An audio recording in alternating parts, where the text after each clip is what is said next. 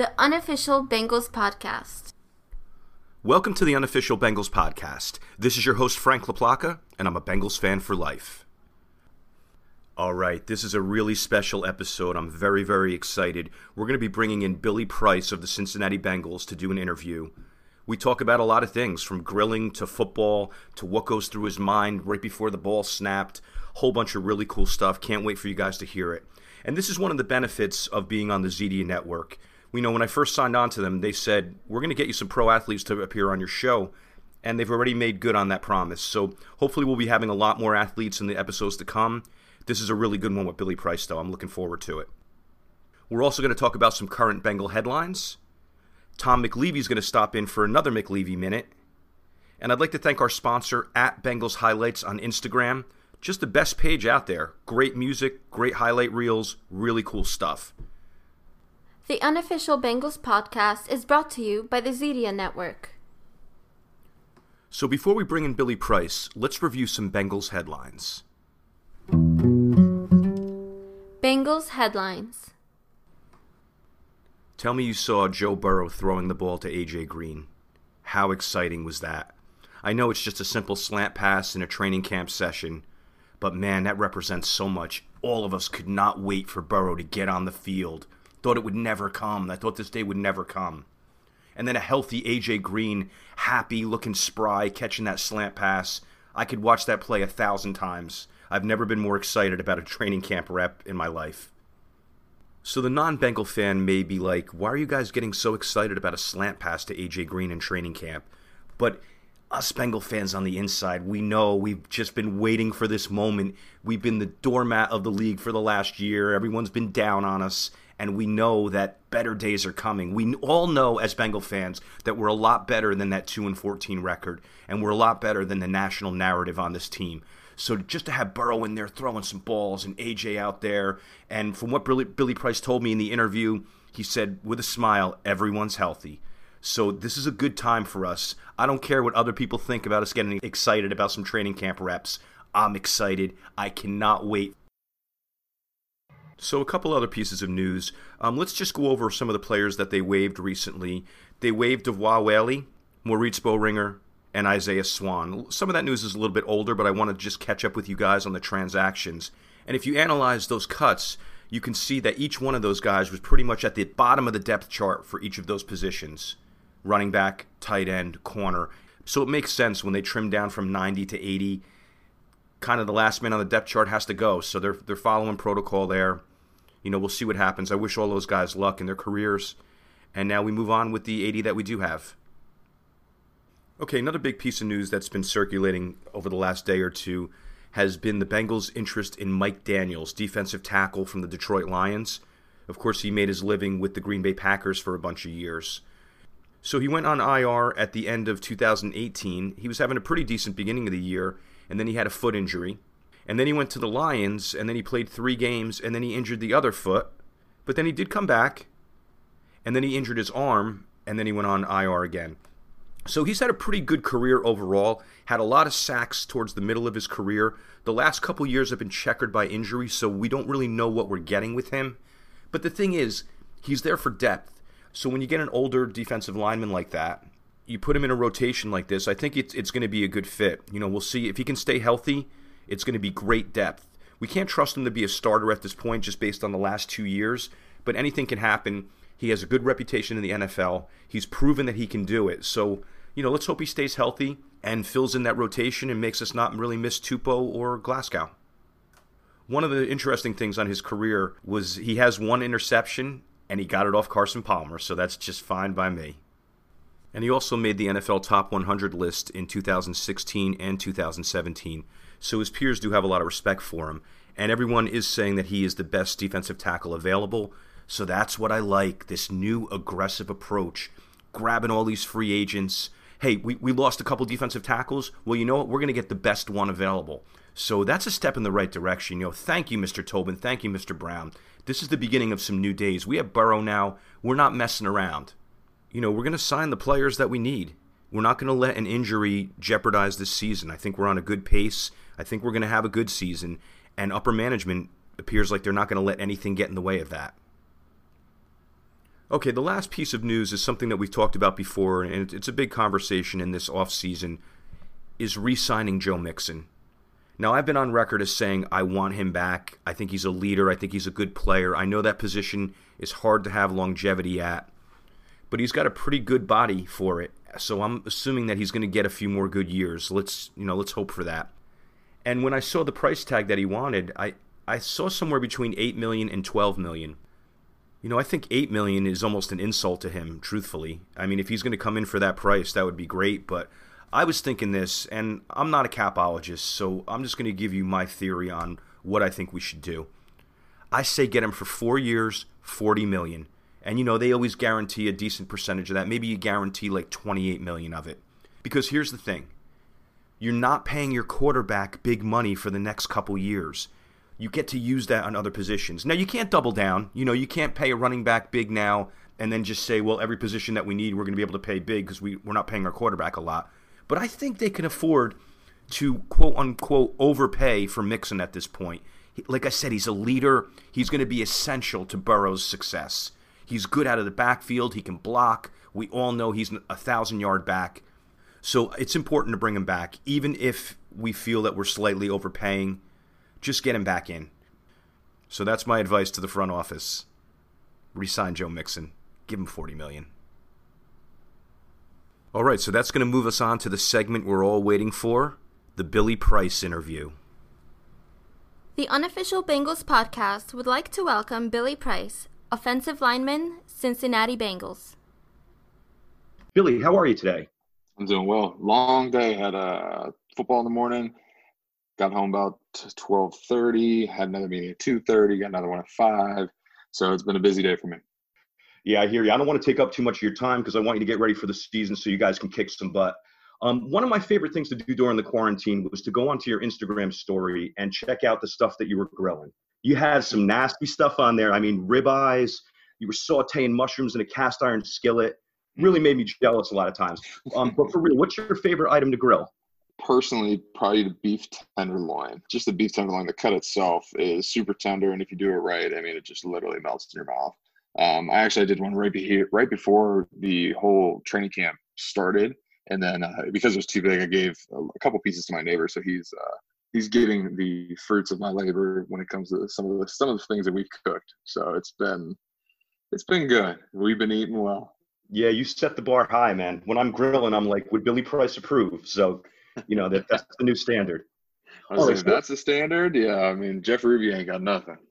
All right, so let's get on to some football stuff. What was your training routine during quarantine? And my wife and I and my dogs all were down in Dallas, Texas, training with Duke Manyweather. And, everybody was talking about the hot spots down there in Texas with COVID, but you know what? The show had to continue to go on down there.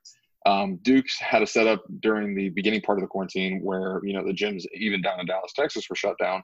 He had a setup in his garage. We were able to do movements and different types of things to get us by before we were able to get back into the gym, but things worked very, very well. I was down there for 3 weeks when we were in his garage, and it was, a good situation because everything here in Ohio, was shut down. So it had just been me in my garage or me in the basement, doing what I could. So having that resource down there in Texas was just, it gave me an advantage that, you have to take advantage of and spend the time down there. That's great that you were able to do that. Yeah, with everything closed, I was wondering how you guys were going to stay in shape, but I know that the dedicated players were not going to let that be a barrier, and obviously you made the trip down to Texas to make that happen, so that's pretty cool. Oh, yeah, 13 hours one way. So trust me, my wife, she's a godsend. 13 hours one way, and we went to Texas 3 different times, so a pretty crazy amount of hours while we were driving. Yeah, that's some dedication. Guys get to know each other a little bit better on those trips, I imagine. Hey, the marriage came out of quarantine a lot stronger than what I went into it, so it's all good. It's rare. I was arguing with my girl like crazy, so you're a rare exception there. All right, let's get on to some of the early days of football for you. So I did some research. I saw that you were a dominant defensive lineman at Fitch High School. At what point did you decide to focus on offense? So that wasn't until my freshman year of Ohio State. Coach Vrabel, Mike Vrabel, the head coach of the Tennessee Titans right now, he was a defensive line coach and very, very intense coach.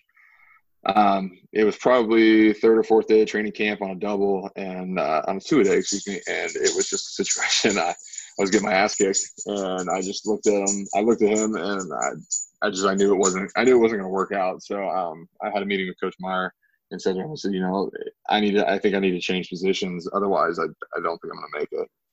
And Coach Meyer was like, all right, cool, done, boom. Switched me over the next day, went to the offensive line, and the rest has been history. I had a great center to understudy under, which was Corey Linsley, the guy who is the starter for the Green Bay Packers right now, and just a phenomenal, like-minded guy, very intellectual, and he was actually from Youngstown, Ohio, where I'm from, so he went to the rival high school, Boardman. It was a really, really good situation, good culture in the offensive line room, and something that was, a great foundation for me to grow.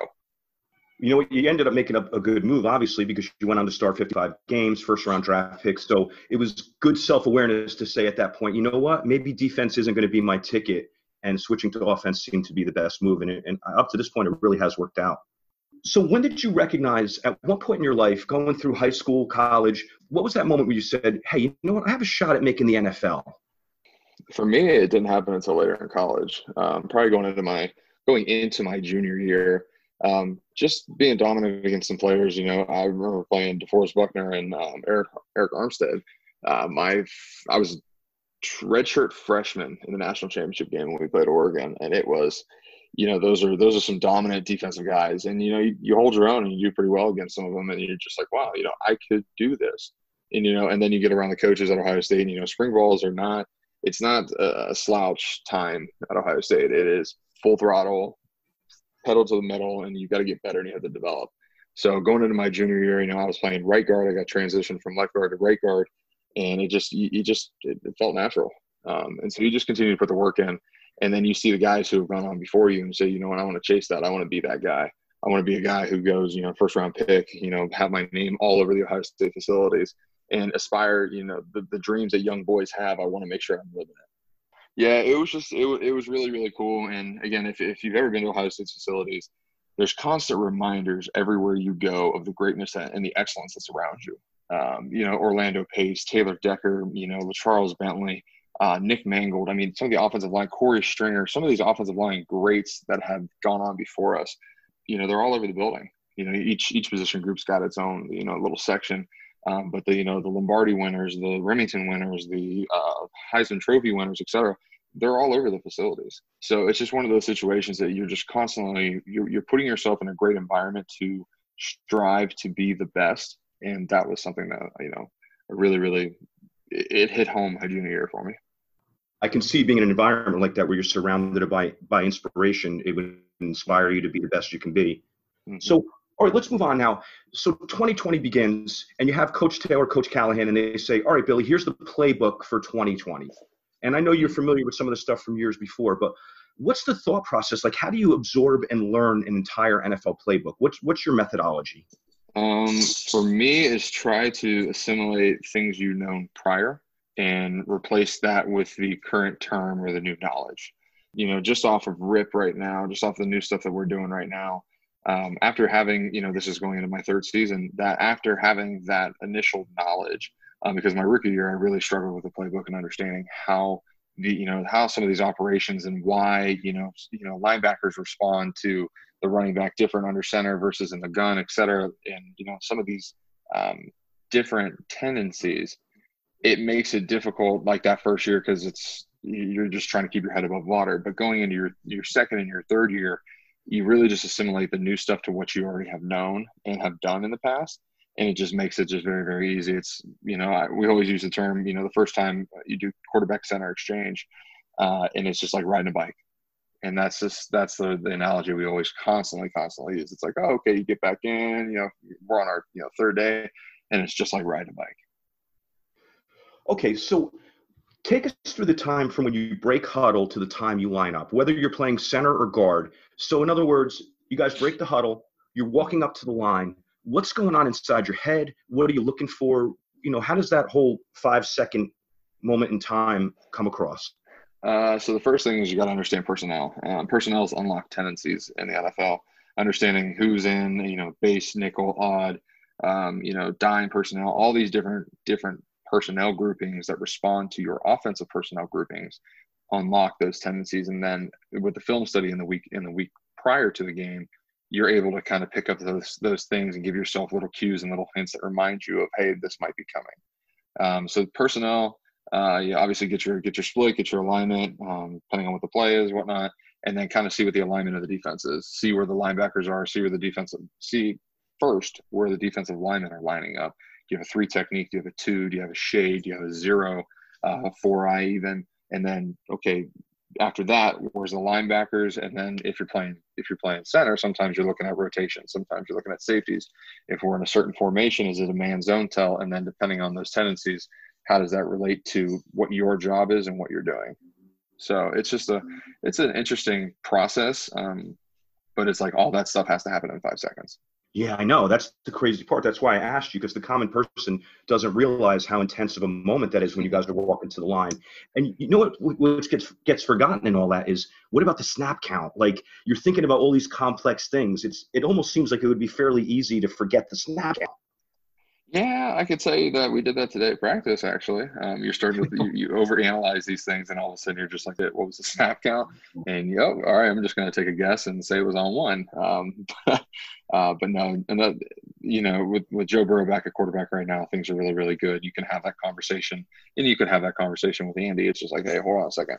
What's the count? And they're able to communicate that with you without tipping it off to the defense. So it is a lot to comprehend and a lot to digest within 5 seconds. All right, let's go through a typical game day for Billy Price. So, okay. What time do you get up? What do you eat? What are your pregame rituals? What do you do postgame? Do you watch NFL games late at night when you get home? Like, what is a game day for you? So for me, so Sam Hubbard and I are actually travel roommates, which is kind of cool. 2 Ohio State guys.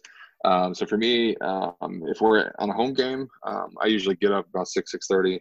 I drive home to the wife, fall asleep for another hour and a half, 2 hours, wake up, make breakfast, and then you got to be at the stadium. I think it's by 10 a.m. So get to the stadium, and then for me, it's just continue to start to warm the body up, open, your joints, ligaments, stretch out a little bit, and then just really kind of focus on what your priorities are in that game, what your responsibilities, one last time over the tendencies. So it's not like hey, let's go digest a lot of material, because if you have to do that on game day, you're already behind.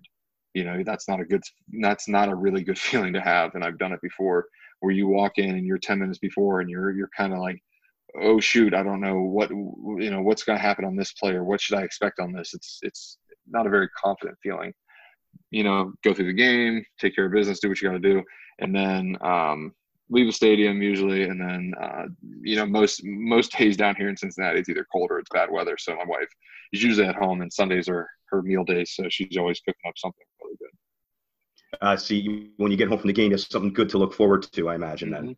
Yep, and then usually again 1 o'clock game, and then usually somebody's playing primetime, and it's on, the TV's on, and depending on who it is, it might be background noise, it might be actually watching it. I've got some friends on some other teams, and guys I've trained with now this past offseason on other teams, so it'll be a little bit more intriguing to see who's playing who and how my guy's playing. So it'll be fun this year to watch other games around the league. Yeah, I watch the Bengal games exclusively, but I do check out the other games, obviously. It's just a great sport. Since you came into the NFL, who's been your biggest influence, whether it's a player, a coach? Who would you give credit to at this point? To my rookie year, I got to give a lot of credit to Frank Pollock. Frank Pollock was our offensive line coach that drafted me, and he was with Travis Frederick, the center for the Dallas Cowboys back in the day. And, he really just he tried to continue to elevate my game and set the standard at a very high level, similar to what Travis's was down in Dallas. Going into my other years, is you really start watching guys around the league and try to emulate and do some of the same things that they do in their game. But the biggest thing is you got to make sure that that person you're watching really is the same type of body type and moves the same way. Otherwise, that's like me watching Zach Martin. I can't do what Zach Martin does. So it's a little bit more difficult, but just continue to work your game, work your craft, and find somebody who can set a better standard than what you have right now. That makes sense. Yeah, you want to compare apples to apples. I didn't really think about the part of having different body types. You got to, that does factor in. So excellent point. All right, so we're going to wrap it up, and I want to ask a couple couple quick rapid fire questions. So what's been your favorite NFL moment so far? First time I got my name called, introduction, first game. One of those moments. It's chilling. I know. I remember running out there. I just remember the day. It was against the Ravens in prime time. AJ Green had like 2 or 3 touchdowns. We won big, but I actually got hurt. But it's still that game, running out there. You know, your face all over the billboard, fans cheering, etc. It's just it's chilling. It was a moment that I'll never forget. Excellent. I'm glad that you got a chance to live that. What were your favorite teams growing up? So for me, I'm a Bengal fan. I like the Yankees in baseball. I like the Cavaliers, and I like the Sabres. There's in hockey. So there's probably not a lot of people that have those same 4 teams. I like to ask that to people. Who were your 4 growing up? Man, I heard you say, you know, as soon as you said Yankees, your accent changed a little bit. Baseball. I am a Jersey guy. Yeah, oh, that makes sense then. So, I mean, I've said it before, and I know Bengal fans will crucify me for it, but grew up a Pittsburgh fan. I'm from Youngstown, Ohio. It's an hour away from Pittsburgh. My hometown to Cincinnati is 4.5 hours. So I regionally grew up a Pittsburgh fan. Game was always on Sunday. My stepfather was from Pittsburgh. Baseball, Yankees fan as well. I was a big Gary Sheffield fan. Before I started playing football, I told myself I was going to be in the MLB. So I was always watching Derek Jeter, watching Gary Sheffield, and that swing, his swing, and just wiggling that bat was something that I was just like, all right, maybe, you know, one day that'll be me. And then you always see him go yank one over left field. It was pretty cool. Hockey, I didn't get into hockey until probably college, and that was the Blue Jackets, just because they're down the street from us. And then basketball, I was a Cavs fan, but I'm really a LeBron fan. I mean, he's one of the greatest athletes of our time. He's an elite competitor. His mindset, the way he does things, that's people like that are who you try to emulate at the professional level, just because, again, their bodies are always taken care of. They're doing the right things in the media, the communities, and especially LeBron being from Northeast Ohio. You know, he's been with the same, you know, his wife, his kids, all upstanding people, and it's just great to see, you know, local people have great things come to them, and LeBron has done everything he's worked for. Yeah, and even to the non-athlete, LeBron is someone to look up to without a doubt. And, you know, it's ironic. I mean, well, now you're a Bengal fan. You know, you're not a Pittsburgh fan anymore. You can't be. So Bengals, Yankees, and Cavs, we're pretty close to a 4 for 4 with me there. Yeah, pretty close. But I will say, too, it was pretty cool playing at Heinz Field my rookie year. That was one of those moments. I've never been to an NFL game, never, until I started playing. But then you start seeing, you know, Renegade starts going, and my rookie year we were playing them like it was like a 4:00 game or something like that. It was like late at night, and again the stadium lights all flicker and everything, and I was like, I always used to see this on TV, but to be a part of it, it's surreal. So, not that it's a fandom, but it is a pretty cool moment. Oh yeah, that would be like me playing outfield in Yankee Stadium. You know, it'd be a great moment just to be there. Yeah. All right, last question. What's your favorite thing to do outside of football? Not talk about football. Oh, so I'm actually infringing on that. No, actually, so for me, I like cars. I'm a big car guy, and then I've got my 2 dogs, and my wife, obviously. So it's whatever.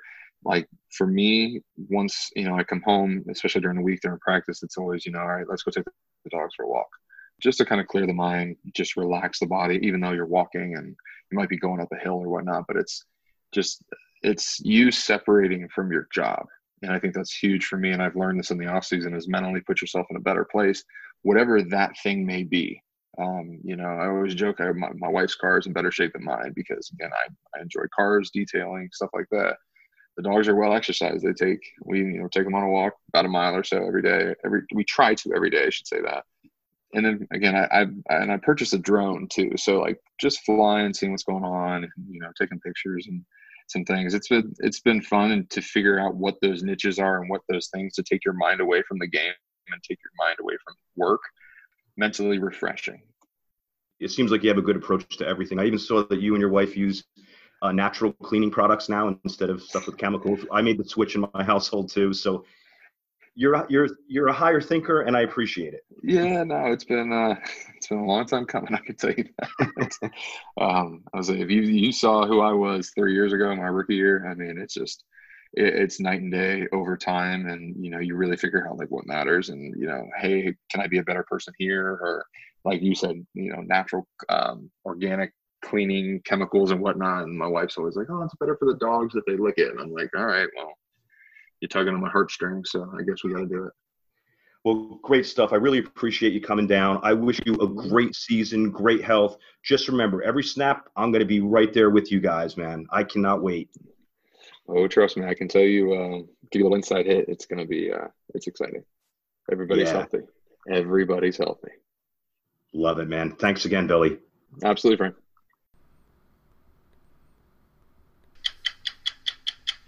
McLeavey Minute. All right, we're here with Tom McLeavey. Tom, how are you today? Good, Frankie. Some bad news coming out of college football today. The Big Ten and Pac-12 canceled their football season, so that's not looking good for college football this year due to the fact that those two power conferences canceled. Look for everybody else to follow suit. You know, number one, they're student athletes. They don't want to see anybody put in harm just to play football. They're amateurs. They're not like professionals. So you had to feel that it was tough for college to put on a football season this year. So it's up to the professional level to come through now. You know, you even feel bad, not even the guys that are going to make the NFL, but the guys that, you know, this might have been like their last year of football and a chance to cap off years and years of hard work. So it's real tragedy on a lot of fronts. It is, Frankie. There's guys that went through a medical that were hoping to come through a bounce-back season. You know, on them, it's another year older, so it's going to be tough. Yeah, that's killer.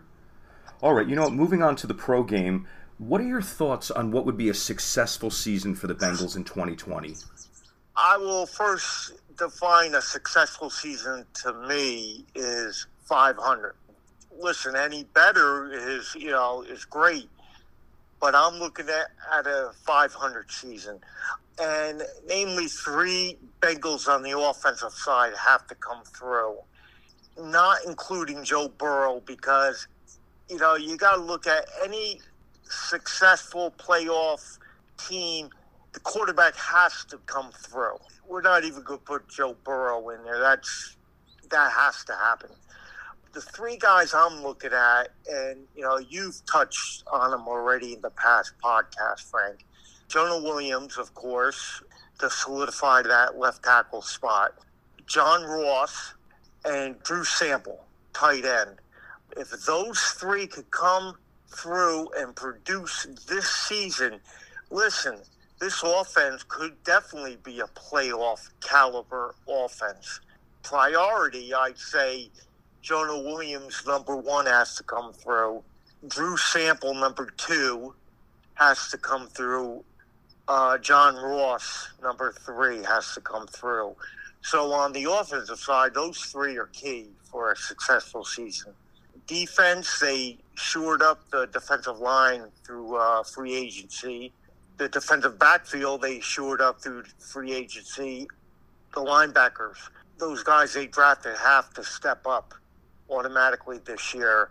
And if they do it, I'm looking at this team as a whole that could really push for a playoff spot. But I'm going to pump the brakes and just say, you know, 500 to me is a successful season.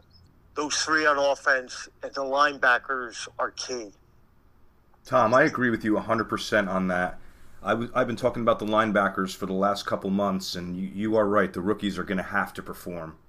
Yes, Frank. Duke Tobin has to come through at this draft class, other than Joe Burrow, who everybody would have taken number 1. These guys got to hit. Looking at the 3 I just spoke on offense, those 3 are on Duke Tobin's watch. So, you know, he has to come through with those picks at linebacker. Wow, Tom. Excellent takes as always. Thanks for coming by. I'll catch you next episode. Sounds great, Frankie. That'll do it for this episode. Next episode, we're going to bring back our regular segments. Tom McLeavey's going to stop by. We're going to have Seb talk sports in. And Sands is going to come by for some more football analysis. I'd like to thank our sponsor at Bengals Highlights. I'd also like to give thanks to Bengals the Fan Zone 23 on Instagram. He's been doing a lot of the cover art for my podcast. I really appreciate that, man. Also, again, I'd like to thank the ZD Network. They brought in Billy Price for me, and I think this is just the beginning of a lot of big things. The ZD Network continues to grow. We're going to have a basketball program on, a Major League Baseball program on, in addition to the Browns Huddle podcast, the Drive the Lane podcast, and the Unofficial Bengals podcast. So really good things happening. Go check out Zedia on Twitter and Instagram at Zedia Network. And Zedia is just like the word media, only with a Z. Thank you for listening to the Unofficial Bengals podcast. This is your host, Frank LaPlaca, and I'm a Bengals fan for life.